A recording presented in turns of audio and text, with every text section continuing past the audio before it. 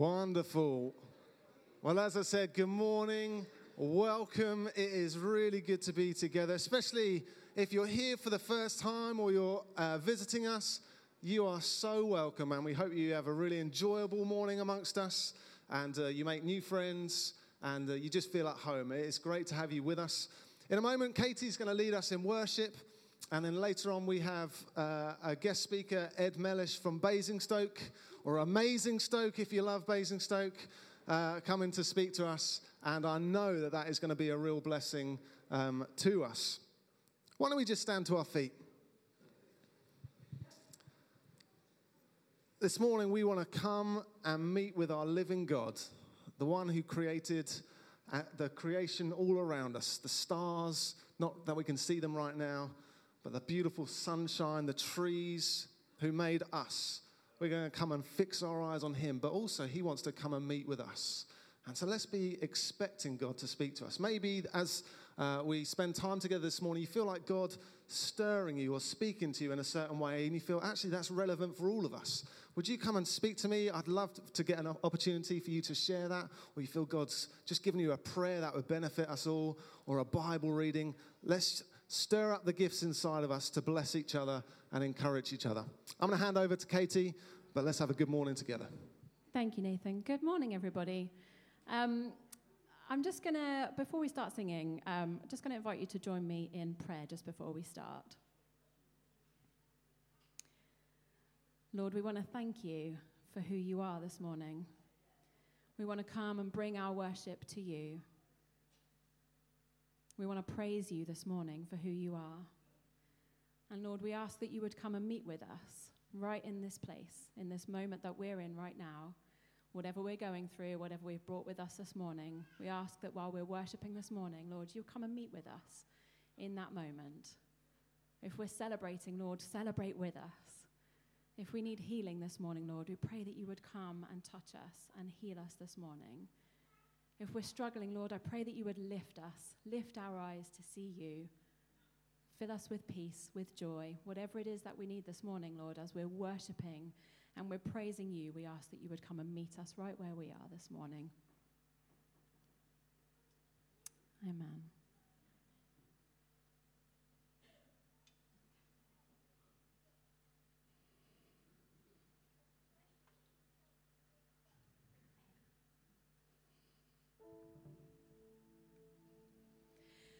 We worship you. Hallelujah, hallelujah. We worship you for who you are. We worship you. Hallelujah, hallelujah. We worship you for who you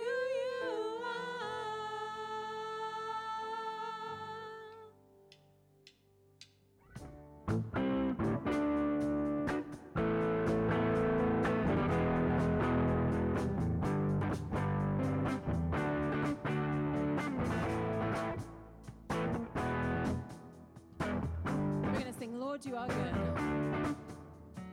Lord, you are good, and your mercy endureth forever. Lord, you are good, and your mercy endureth forever. People from every nation and tongue, from generation to generation, we worship you. Hallelujah, hallelujah, we worship you for who you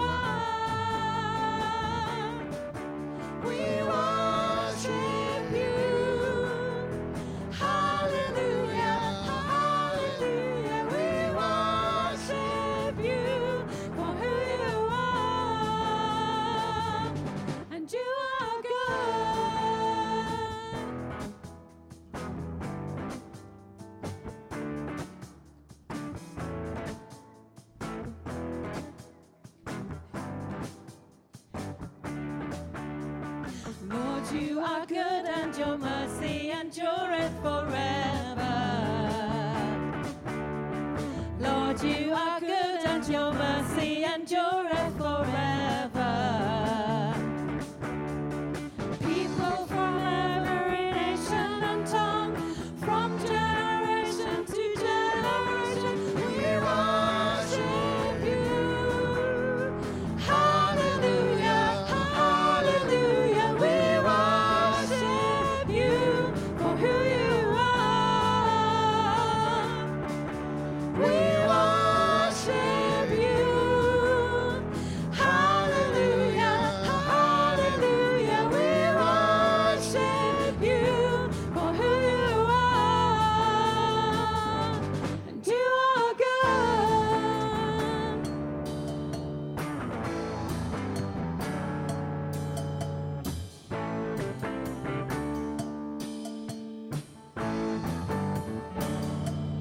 You are good all the time, and all the time.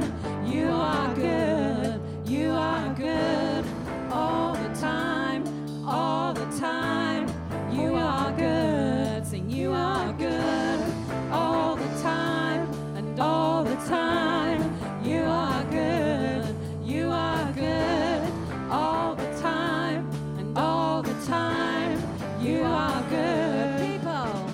People from every nation and tongue, from generation to generation, we worship you.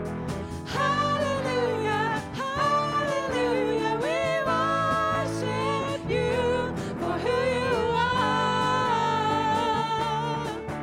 We worship you. Hallelujah, hallelujah, we worship you for who you are, for who you are, for who you are, and you are good.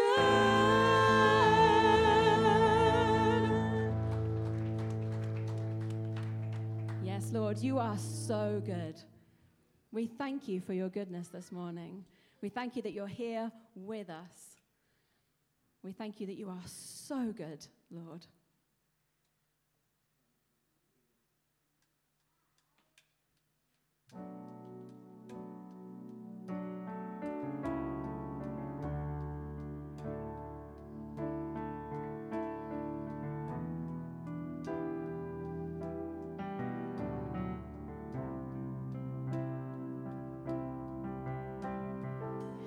From the highest of heights to the depths of the sea,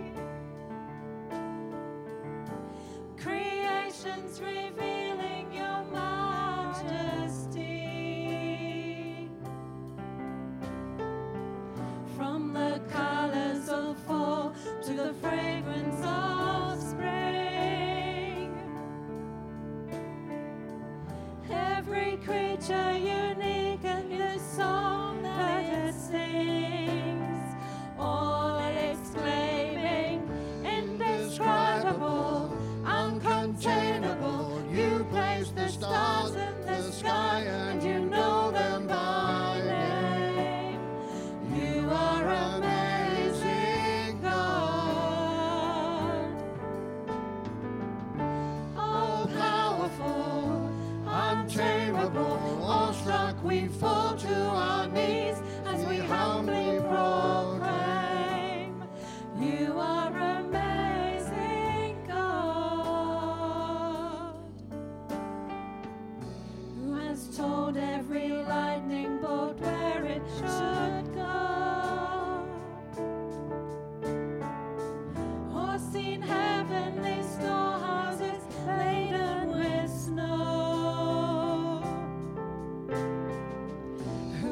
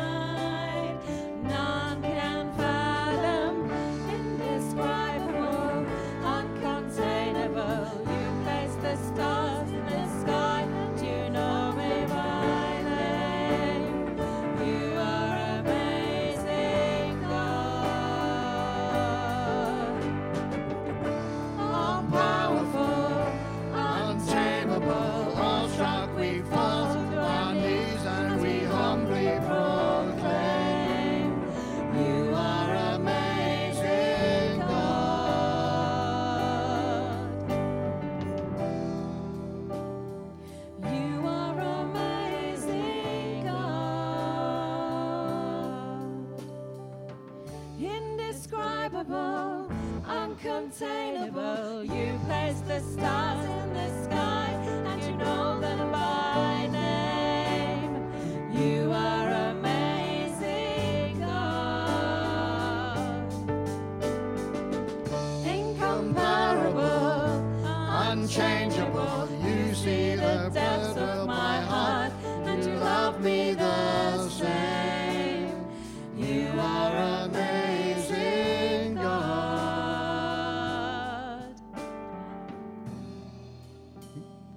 You are amazing, God.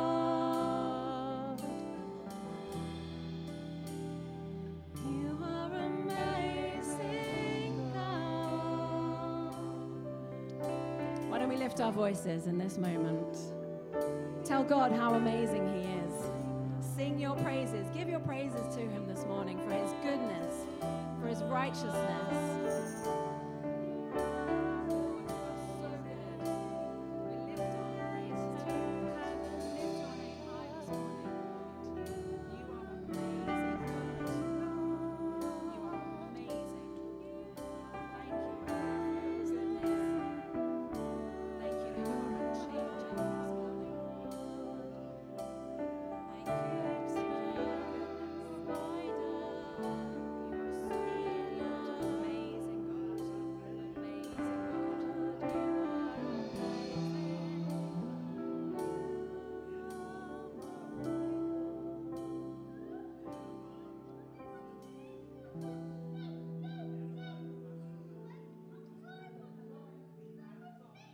You put the stars into space, you know them by name. And I'm sitting there going, well, God, that's really obvious. And then I had a thought that it's not just stars He knows by name, it's all of you guys. So it's the children as well. I don't know whether you can see these guys down here, but the children are amazing. They're dancing, they're smiling, they're laughing. God knows them by name. He knows Gaines, He knows Mabel, He knows Taylor, He knows Nadia, He knows Luca, He knows Rennie. He knows all of them by name. He knows all of you by name. He knows Roger and Christine, Elaine and David and Glenys and Andrew and Emma. Even if the person sitting next to you doesn't know your name, God knows your name. And I thought, but that's so obvious.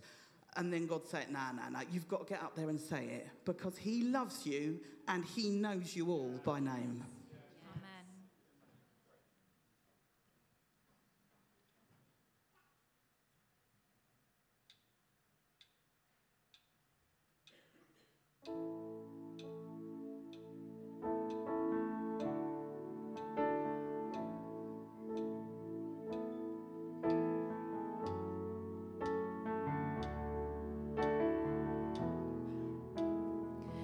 I love you, Lord, for your mercy never fails me. All my days I've been held in your hands. From the moment that I wake up until I lay my head, oh, I will sing of the goodness of God. And all my life you have been faithful. And all my life you have been so, so good. With every breath that I am able, oh, I will sing of the goodness of God.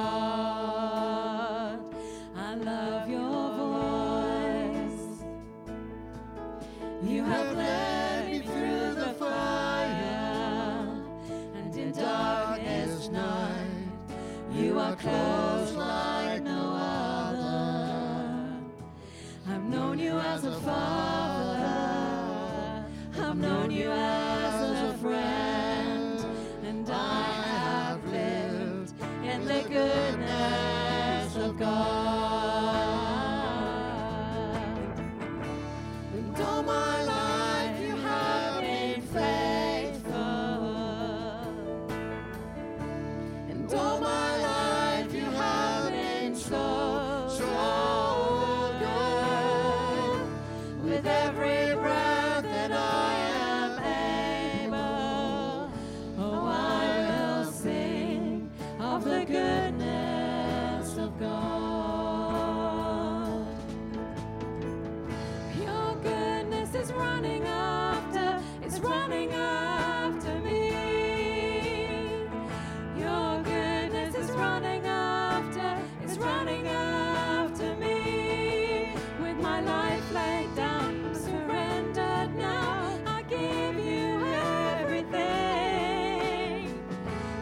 Your goodness is running after, it's running after me. Your goodness is running after, it's running after me. Your goodness is running after, it's running after me. With my life laid down, I surrender now, I give you everything. Your goodness is running after, it's running after me. And all my life you have been faithful. And all my life you have been so, so good. With every breath that I am able, oh, I will sing of the goodness of God. Oh, I will sing of the goodness of God.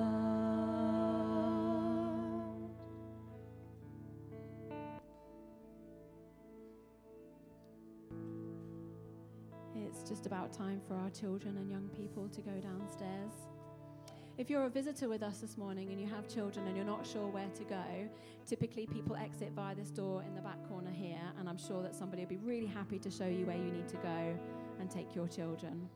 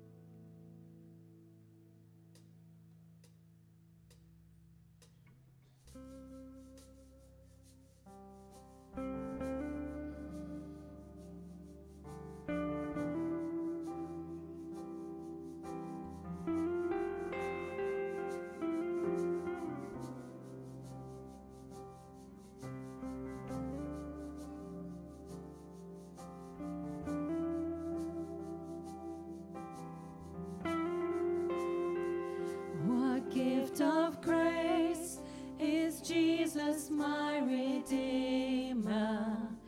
There is no more for heaven now to give. He is my joy, my righteousness and freedom, my steadfast love, my deep and boundless peace. To this I hold, my hope is only Jesus, for my life is wholly bound to His. Oh, how strange and divine, I can sing, all is mine, yet not I, but through Christ in me.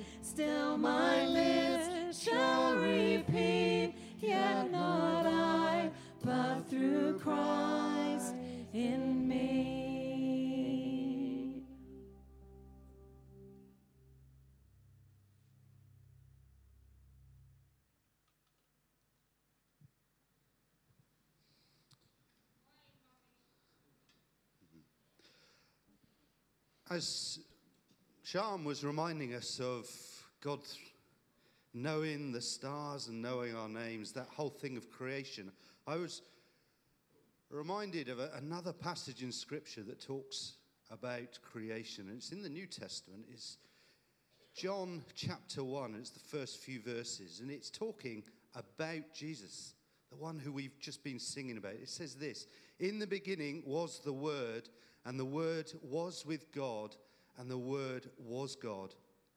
He was with God in the beginning. Through him all things were made. Without him nothing was made that has been made. In him was life, and the life was the light of all mankind." And we've been singing about what Jesus has done for us, how wonderful he is. But sometimes we can get stuck on who Jesus is. Maybe we aren't sure if he's capable of doing all these things, of always being with us, of supporting us, never leaving us, of being the rock. But actually, God's word says he was there in the beginning and he created all things. All things. And if he is able to create all things, and as Sean reminded us, know each of us by name, surely we can trust him with all things. All things in our lives, even the toughest, the worst bits, we can trust him. He is our rock. He is the one who will never leave us or forsake us. And he is the one who died in our place. This Jesus, creator of all things, died on a cross that we might live. So let's just continue to trust him, knowing that he is fully capable. Fully capable. All his promises he will fulfill in us.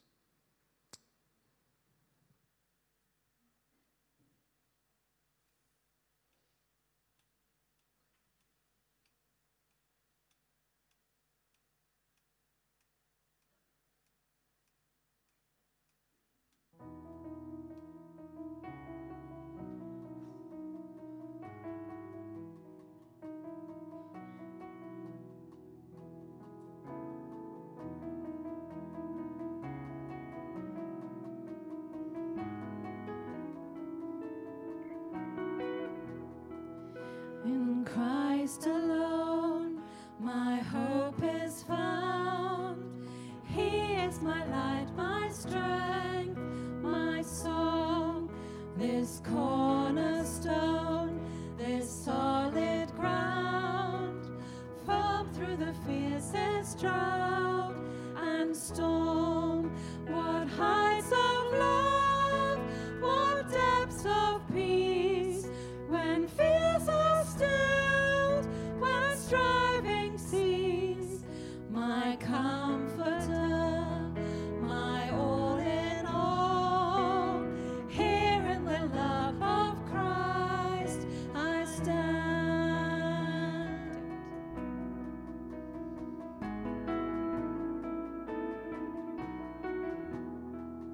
In Christ alone, who took on flesh, fullness of God in helpless babe, this gift of love and righteousness, scorned by the ones he came to save, till on the cross, as Jesus died, the wrath of God was satisfied forever.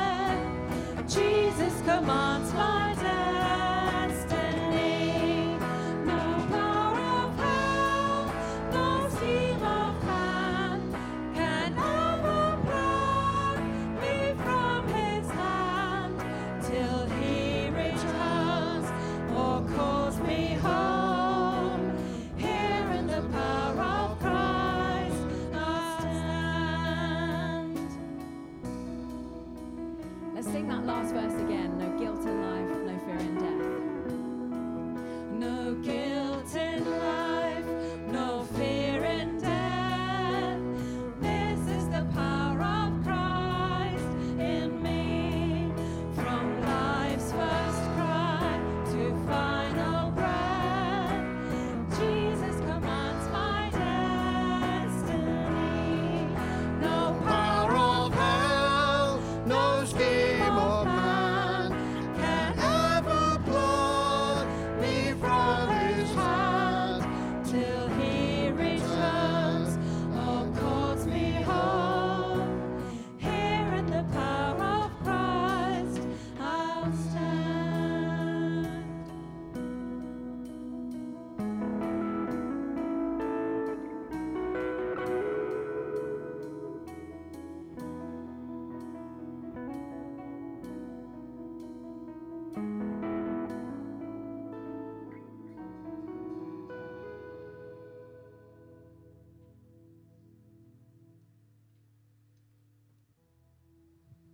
Just before we finish, let's just keep our eyes fixed on Jesus. Before we move on to other things, keep our eyes fixed on him. The one who created you, who formed you, who knows your name,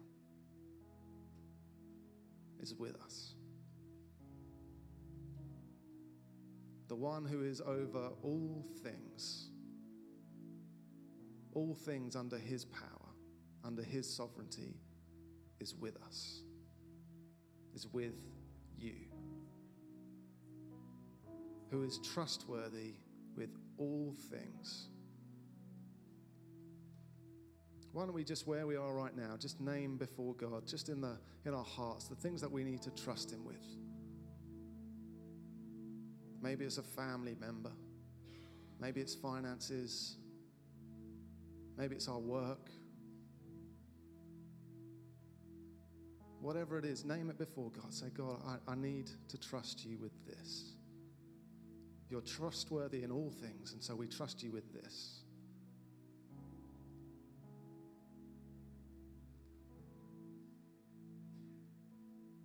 Holy Spirit, we pray, come amongst us. Continue to come amongst us through this morning. Come and help us to trust you, to lean into you this morning, to know your comfort and strength, and to also know your power and authority in our situations. Come, Holy Spirit, come and point us towards Jesus. Help us to trust in the finished work of Jesus on the cross. It's in his name we pray. Amen. Amen. Why don't you find a seat? Thank you, Katie and the band. We greatly appreciate you in the way that you've served us. Alice is going to come up and bring a reading to us before Ed will come up and preach. And I'll introduce Ed after Alice has read for us. If you've got a Bible, why don't you turn to John chapter 2, and Alice is going to read from verses 1 to 12.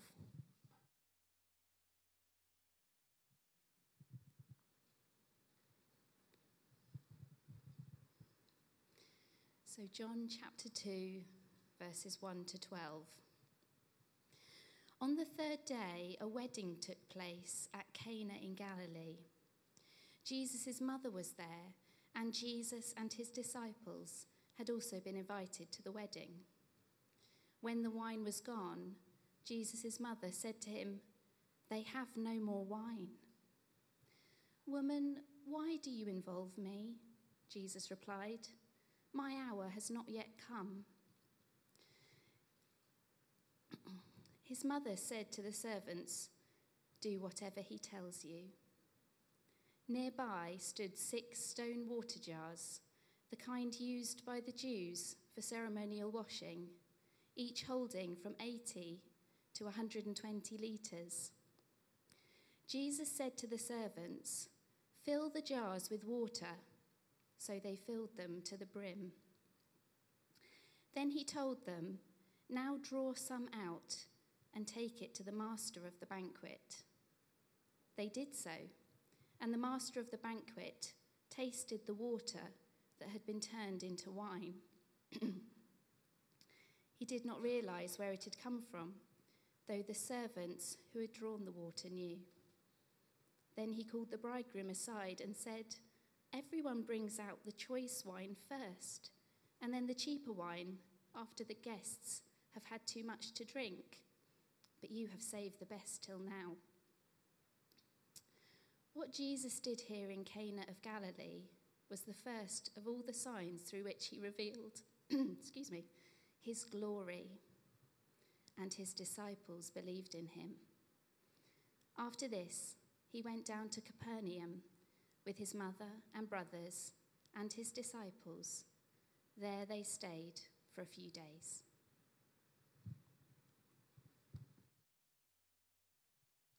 Wonderful. Thank you, Alice. Well, Ed's going to come and preach to us, and I just wanted to introduce Ed and also appreciate Ed. I've known Ed since I was 17 or 18, so I've got a few stories which I'll share for another time. But if you're interested in impressions or accents, Ed is the person to go and speak to. He could probably pick up an impression of us straight away, and he's very, very clever at impressions. But in all seriousness, Ed is a great man of faith who loves Jesus. I don't know whether you're going to share any of your story, but has an amazing story of God coming and reaching him when he was in college. And although we have less hair, especially you, but mine's going as well, less hair than we had when we first met, actually, God's grace is on this man. And I want to encourage us to receive what Ed has for us. Ed comes from Basingstoke, Mosaic Church in Basingstoke, one of our fellow commissioned churches, our family of churches. And actually, just to let you know, next Sunday evening on the 22nd at 7 o'clock, we have a gathering of commissioned churches in this area coming to worship and celebrate God together. And we have Guy Miller, who leads our commissioned family of churches, coming to speak to us as well. So that's next Sunday at 7. But for now, can we enjoy and welcome and appreciate Ed as he comes and speaks to us?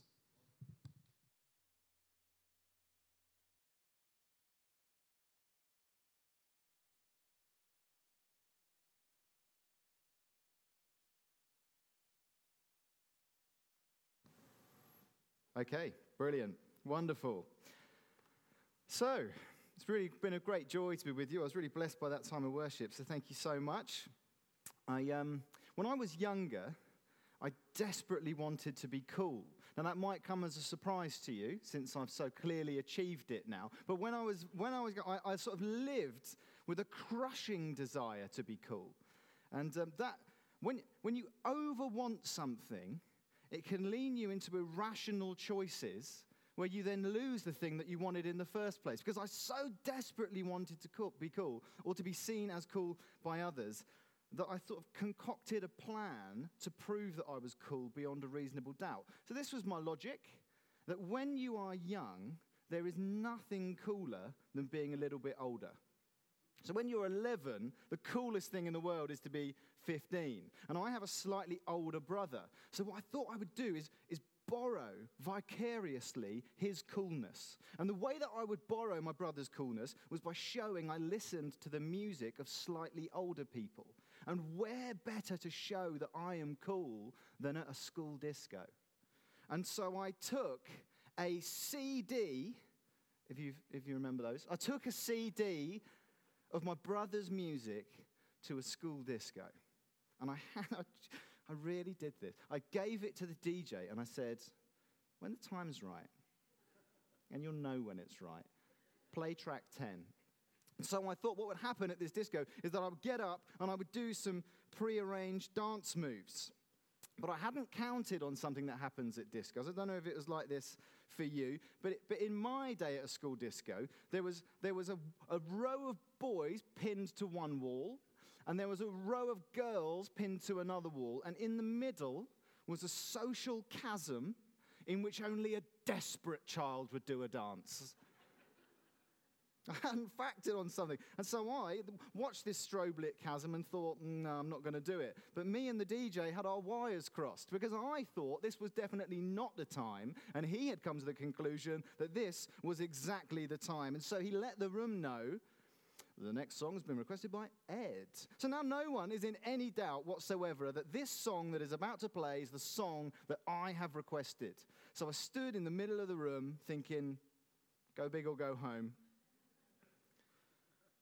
But he didn't play track 10. He played track 1, which begins, some people think I look like me dad. Uh-oh. Hey. Now that is C'est la Vie by Bewitched, if you don't know. So I changed schools, and no, I didn't do that. I didn't change schools. Look, maybe you know the scene. Maybe you've been to a disco like that. You've been to, there's something almost ironic about them.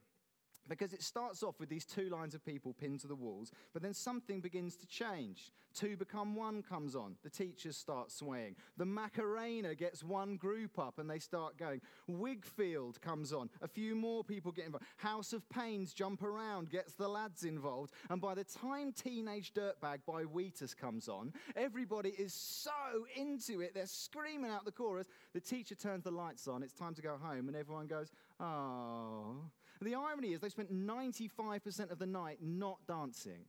But then the lights come on and it's time to go home and everybody wishes that it wasn't over. This morning I want to talk to you about walking with Jesus in evangelism. Because there will be a day when the lights come on and it's time to go home. And the only thing we'll regret is that we didn't dance sooner. We will never regret the acts of mercy that we did show. We will never regret the times we told our story or we listened or we opened our home or we showed kindness, when we served somebody. You will not regret loving Alton into life. You won't. You won't. And yet, if you're anything like me, you're a little bit reluctant to dance. There are some things that keep us. There are myths that we've told ourselves and lies that we've embraced which keep us pinned to the walls. There's a survey done called Talking Jesus. A few Christian organizations come together and they look at Christian and non-Christian attitudes to faith. 97% of Christians think that the best thing that could happen to their friend is that their friend becomes a Christian. And I would suggest maybe in our kind of churches, that number's probably low. 97%. That survey, same survey tells us that 2 in 5 Christians, or actually more than 40%, say effectively it would be better if somebody else did it. Not that they don't want to, but fears like maybe I'm not capable, or a misunderstanding of what it means to be fruitful, or some myths have kept us pinned to the walls thinking, well, I couldn't be fruitful because I don't have the gift, or I couldn't give it a go because what if I say the wrong thing? And so we're left there at worst thinking the joy of seeing Jesus transform someone else's life is a joy reserved for other people. And I want to persuade you that that's not true. That joy is intended for you. That joy is intended for all of you. And so the best people I know to do that is the group of people we just heard about, the servants at the wedding at Cana. So I want to talk about 5 truths about walking with God in evangelism from those servants that set us free to actually start dancing, because we won't regret it when we do. So number 1, here's the truth for you. They are participants and not miracle workers. So here's the scene, so we're all on the same page. Jesus comes, and he doesn't just do a miracle, he does a sign, which is different. And so I drove here this morning, and I followed a lot of signs to Alton. But if I'd stopped at the sign, I wouldn't have been using it right. I wouldn't have got to enjoy the wonders of Alton if I just stopped at the sign. There's something about the sign that points beyond itself. And so here is Jesus doing in his very first miracle, letting us know who he is and what he's come to do. He makes between 700 litres and 1,000 litres of the drink of the new creation to let us know that he's the one that's come to bring the party back. And so here is Jesus doing an incredible transformation, but I don't know if you noticed, an awful lot of it happens in the hands of the servants. The closing verses says this is his miracle by which he revealed his glory, and as far as we know, he never fetched a drop of water. In fact, if I was one of the servants, I would be furious if I'd given my account to John and I told him, and John was, when he was writing his gospel, said, God, this is brilliant stuff. This is definitely going to make the editor's cut. And they queued up outside Waterstones to find out, and they're nameless. They're not even in there. Jesus never lifts a finger, but it's his miracle. That they do all the stuff, but ultimately they're just participants. Jesus is the one that does the actual transformation.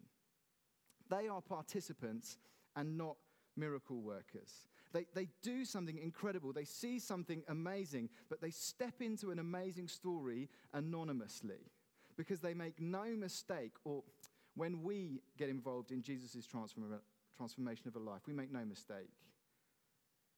We participate, but he transforms. So all the glory ends up being his.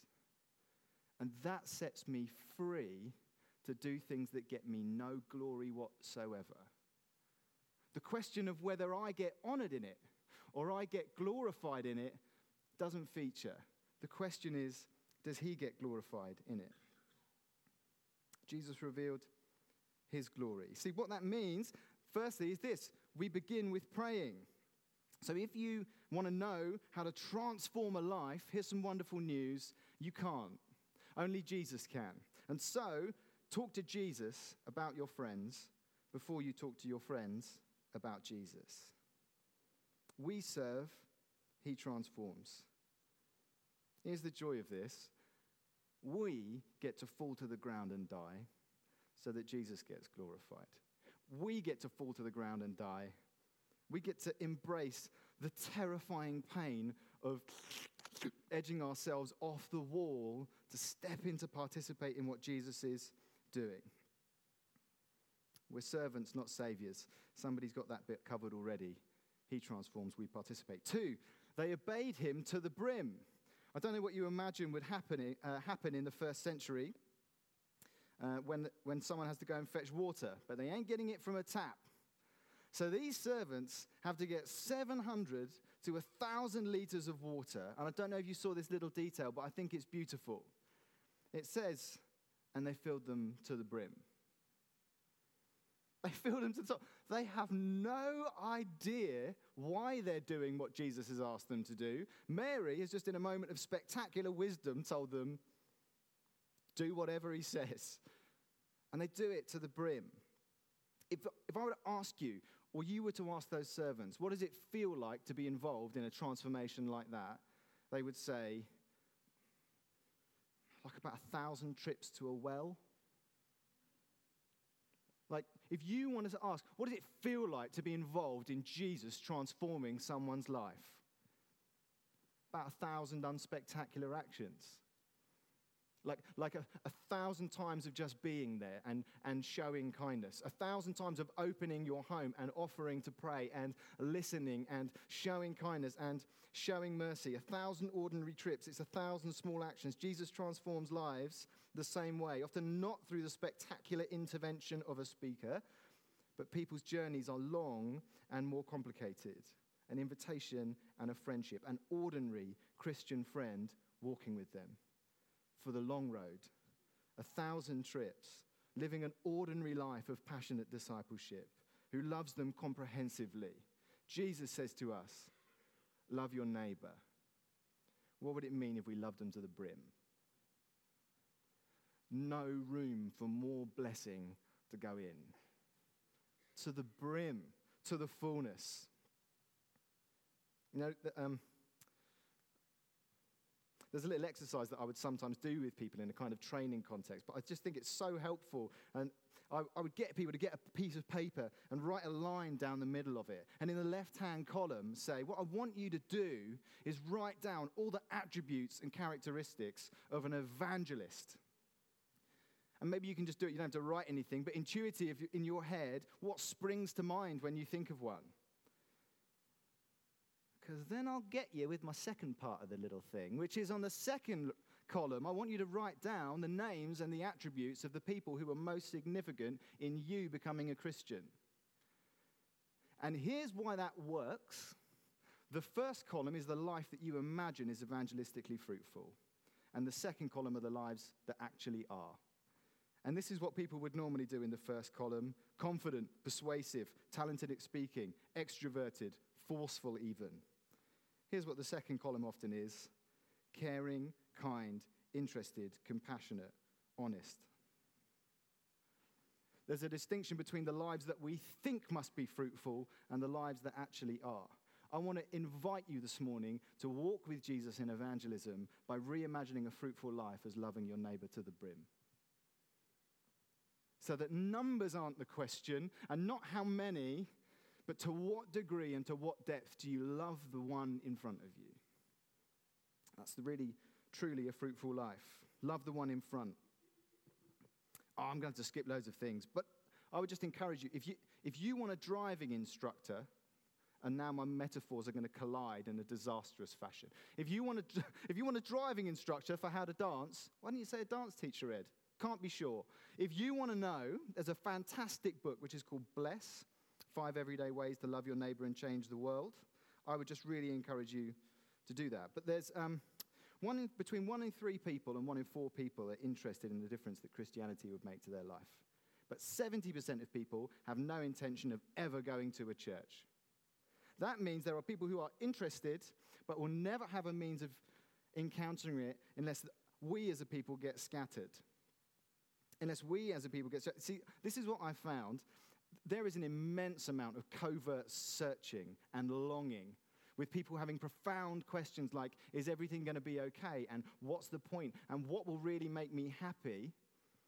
But the gospel can cross any relational bridge. Like you can meet someone in a moment and share the truths of the gospel, and it can cross and transform someone's life immediately. But those honest questions, they need a much stronger relational bridge to cross. People don't admit their covert searching to a stranger. They do it to a friend. And that means investment in relationship. Okay, I'm going to jump. Here's the third thing. They cross the pain line. They cross the pain line. If we want to be involved in Jesus' transformation of a life, I want to encourage you to cross the pain line. I don't know if you think about it, giving water to a master of a feast in the first century was a dangerous action. It was kind of risky, because if he was expecting wine and got water, you as a servant would face career limitations in a sort of painful form. Right? It was risky to do it. Now, I grew up in Godalming, and I can tell you the best thing that you can do in Godalming is get the train to Guildford. And when you get to Guildford, what they have there is the Guildford Spectrum. Now, me and my friends used to go to the Guildford Spectrum, and we went there for one thing. We wanted to see someone get the high dive wrong. Now, there are some beautiful sounds in the world. Classical music is a beautiful sound. Corporate worship is a beautiful sound. But there's no sound like a horizontal torso striking the water. That's what you wanted. That's what we wanted to hear. We wanted to see somebody get the high dive wrong. There was a moment where actually, the mark of courage as a young teen was the degree to which you were willing to go off the high board. So I want you to imagine you are at the 5-meter board at the Guildford Spectrum, or another 5-meter board if you've never been to the Guildford Spectrum. Okay, so I want you to imagine it, and you come to the edge of the 5-meter board, and I want you to imagine you look down, and this time's a little bit different because there's no water. And God says, jump. This tends to be how we respond. God, if you fill it, I'll jump.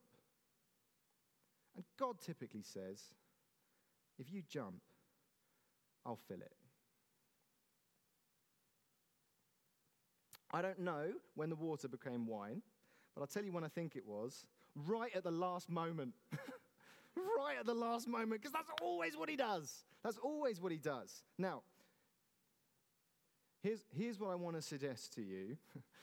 Diving is an act of obedience in that context, right? Obedience is an act of trust which invites us to discover that Jesus is faithful.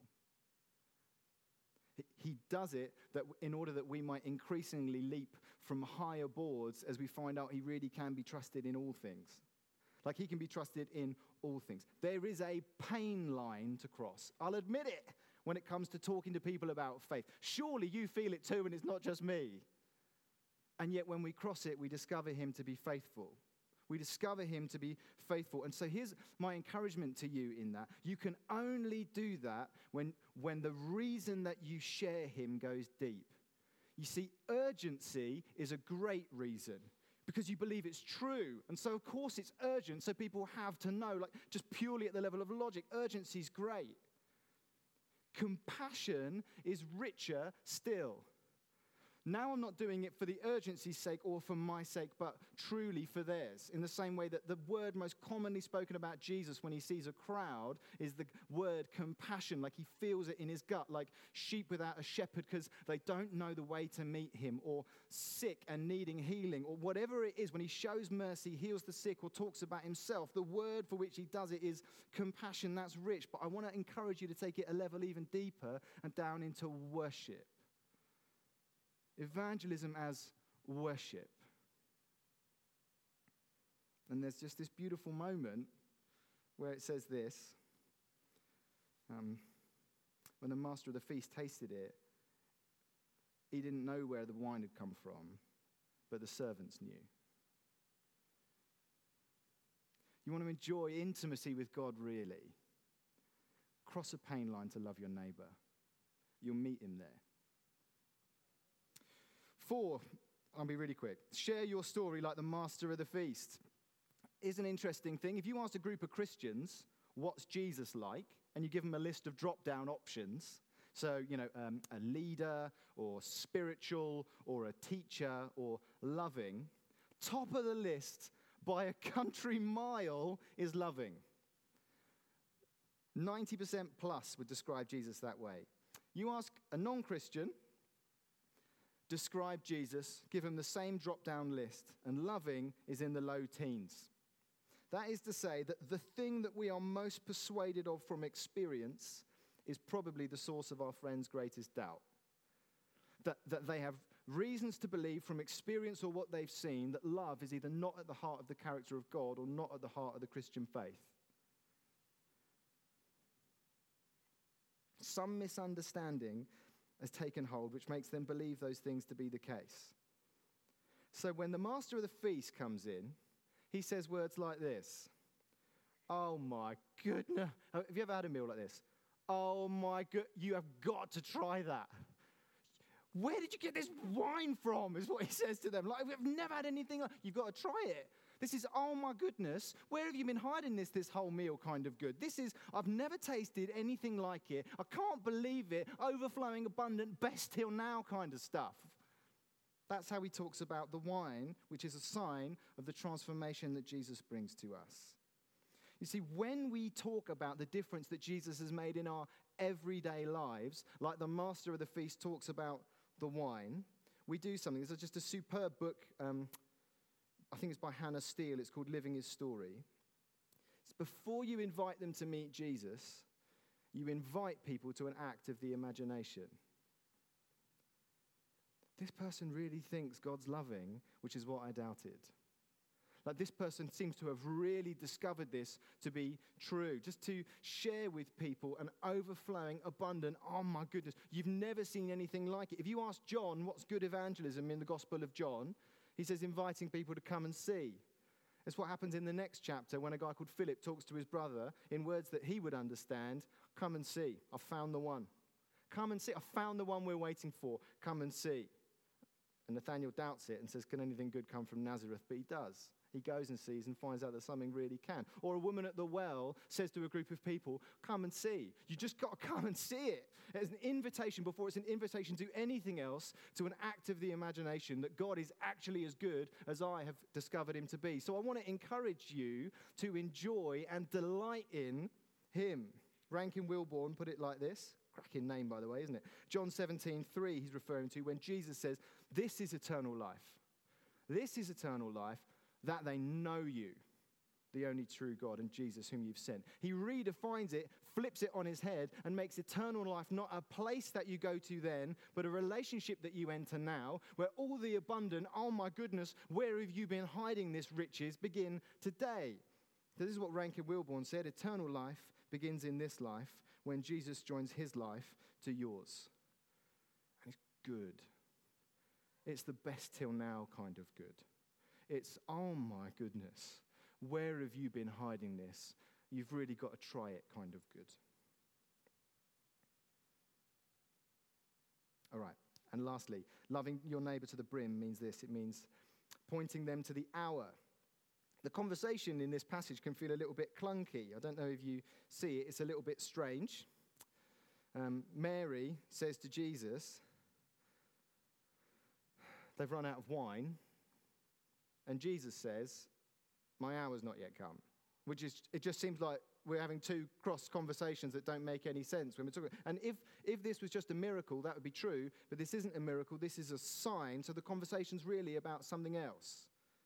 Now, this is Jesus saying, I'm the one who has come to bring the party back. And I'm not come to bring it back like you think, politically or through a revolution. I've come to do it inwardly, through one life at a time, as one person by one person receives that kind of eternal life. That's what the sign is all about. So let me paraphrase it for you then. Mary says this, the party's over, Jesus. You need to bring it back for us. Jesus, every time he speaks about his hour in the Gospel of John, means the hour of his death. So this is the conversation. The party is over. You need to bring it back for us. Jesus, it's not my time to die yet. We love and we serve. We share our lives and our table, and we listen and we build friendships. We share our story in words that make sense. We get excited about the eternal life that he offers. But ultimately, loving people to the brim means letting them know what Jesus did for them in the hour and the reasons that he had to. What he's overcome for them. What he kicked down, chased down, tore down to get to them. What he bore for them and paid for them. Ultimately, it means people coming to see where they have been looking for satisfaction in things other than him. Their misdirected worship, sins which need a savior. Have I just blitzed straight through my time, Nath? I'm good. I'll share one more thing then, and then we'll just respond together.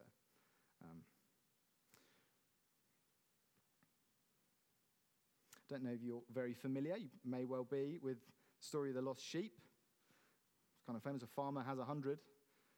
He loses one, and he leaves the 99 to go and look for it. In my children's version, which is highly dramatized but quite helpful, he climbs over mountains, and he gets through thorns. He's like searching for them in unbelievably difficult situations. But there's an interesting detail in it, and I mean not in my children's one, like in the actual Bible, which says, and when he finds it, he carried it home. Which is odd, because if I did a modern update for you and I made it something like this, I lost my car and I walked all over Basingstoke looking for it. And when I found it in the Morrison's car park, I pushed it home. What is that? What is that? Why is that detail in there? Sheep have got legs. Walk the thing back. I think the point is this. It's so lost. It's so in need of a rescue that all the cost of bringing it home is going to fall on the shoulders of the shepherd. Like you could tell it how to get home, it just doesn't have the strength to get there. What it needs is beyond its capacity to do. A shepherd is going to have to step in and do it for them. Loving your neighbor to the brim, through inviting to come and see and to come and hear, and through being a friend in the long term, but ultimately invites people to the hour where he gave his life for us and paid every price needed to carry us home. Can we stand? Because I'd love to pray for you.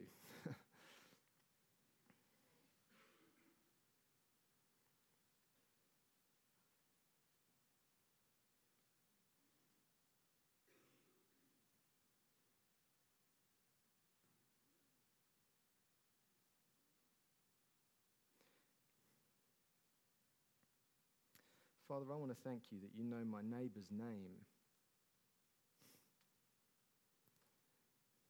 There's not one person in Alton whose name you don't know. You know the names of people that nobody else does.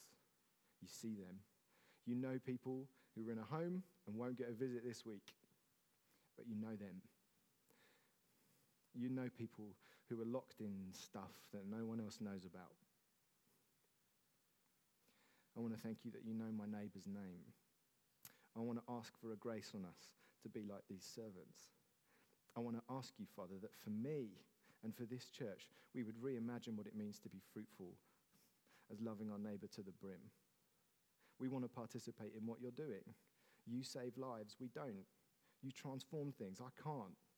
But you really can, and we can trust you in all things. Father, I want to ask that I and this church, we'd increasingly learn what it is to dive, to cross the pain line and discover you faithful. We want to ask that so many people would discover this abundant, oh my goodness, where have you been hiding this kind of eternal life? Father, we want a taste of it again this morning, that we might delight in you again and worship you again and say, we're here for our neighbours. Teach us to love them. Lord, I'm here for my neighbours. Would you teach me how to love them? I don't know how, but I'm yours.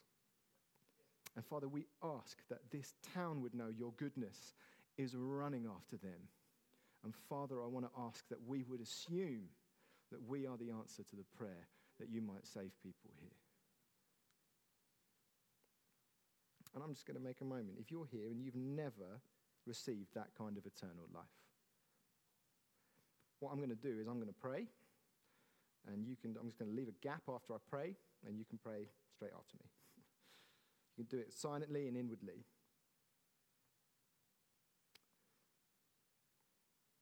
Father, I admit that I need you. I admit that I'm lost. I've thought, said, and done things for which I need forgiveness. I believe you so love me that you gave your son. Jesus, I believe you've done everything needed to carry me home. I accept your forgiveness. I accept this eternal life.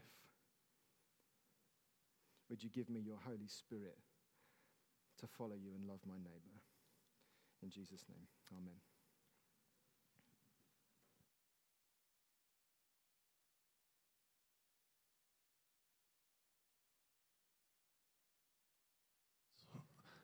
Why don't we just take a seat where we are? I don't know about you, but I am there's so much going around and that I'm wanting to respond to in my heart and put into action as well. And so thank you, Ed, for all that you've shared. I think that's been so helpful. And I think particularly there's two particular strands. It might be completely different for you, but two particular strands for me. I think one is that this is part of our worship. That actually, we love to sing songs. Well, I at least love to sing songs and enjoy worshiping God through song. But actually, worship is an all-day, all-of-life thing. And loving other people is part of our worship. And I think that's just such a helpful realignment to come to again. But I also think just that thousand different acts. Just loving. And filling up those jars from the well again and again and again, I noticed. And I think, I want to love my neighbours well. I want to love my friends well, and I hope that's true for all of us.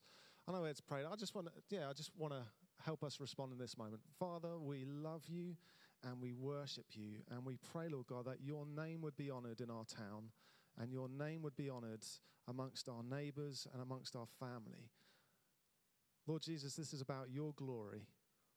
And so we pray, help us, each and every one of us, as we go out from this place in a little while, Lord God, that you would go with us, filling us with your Spirit, that we would know your grace upon us, that we wouldn't do it because of, I've got to share this with someone else, but God, we would do it because we love you and because our hearts are changed. Change our hearts, Lord God, that we would love people because of the love that you put in our hearts. We thank you for who you are. We thank you for your grace on our lives, your mercy to us, in Jesus' name. Amen. Amen. Ed, thank you so much. We really appreciate you being with us and all that you've shared this morning. Just a couple of notices and a couple of things to share with you, a bit of news to share before we have tea and coffee and refreshments and collect our children, if you have them. On your seat, you should have found a prayer card. It takes us through the Lord's Prayer. And each day this week, we have a week of prayer where we are going to be going through part of this section of the Lord's Prayer to pray together, but also to pray as individuals. And so I hope that you find that card helpful. I'll give you a clue. Monday starts with our Father in Heaven, in case you're wondering which part to start on. Our Father in Heaven is Monday. That's tomorrow. And at each of our prayer meetings, you can see those times up on the screen. We're going to be spending time praying together, praying for the church, praying for our town and those around us, but also praying into these cards. So I hope that you find them helpful and encouraging as we pray together this week. Just to also let you know, on Thursday, where we've been having our Zoom kind of half hour of prayers on a Thursday morning at 7, that will continue this week as well. So a double prayer session this Thursday. Come on. You're welcome to both.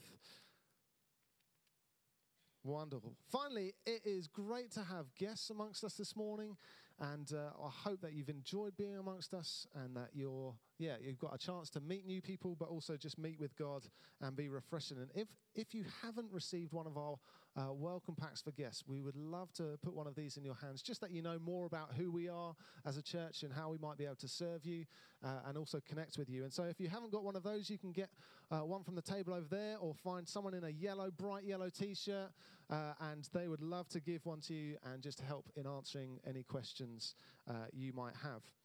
If you have been coming for a few weeks, or this is your first time this morning, or a few months, and you'd just love to know more, we've got a welcome tea actually this afternoon. You've chosen a good Sunday to be amongst us. And so that will be out just in the cafe area at 4:30, opportunity to eat cake, come on, and have a cup of tea, and just get a chance to talk about, just who we are as a church and help connect about who we are and what we do and how you can play a part as well.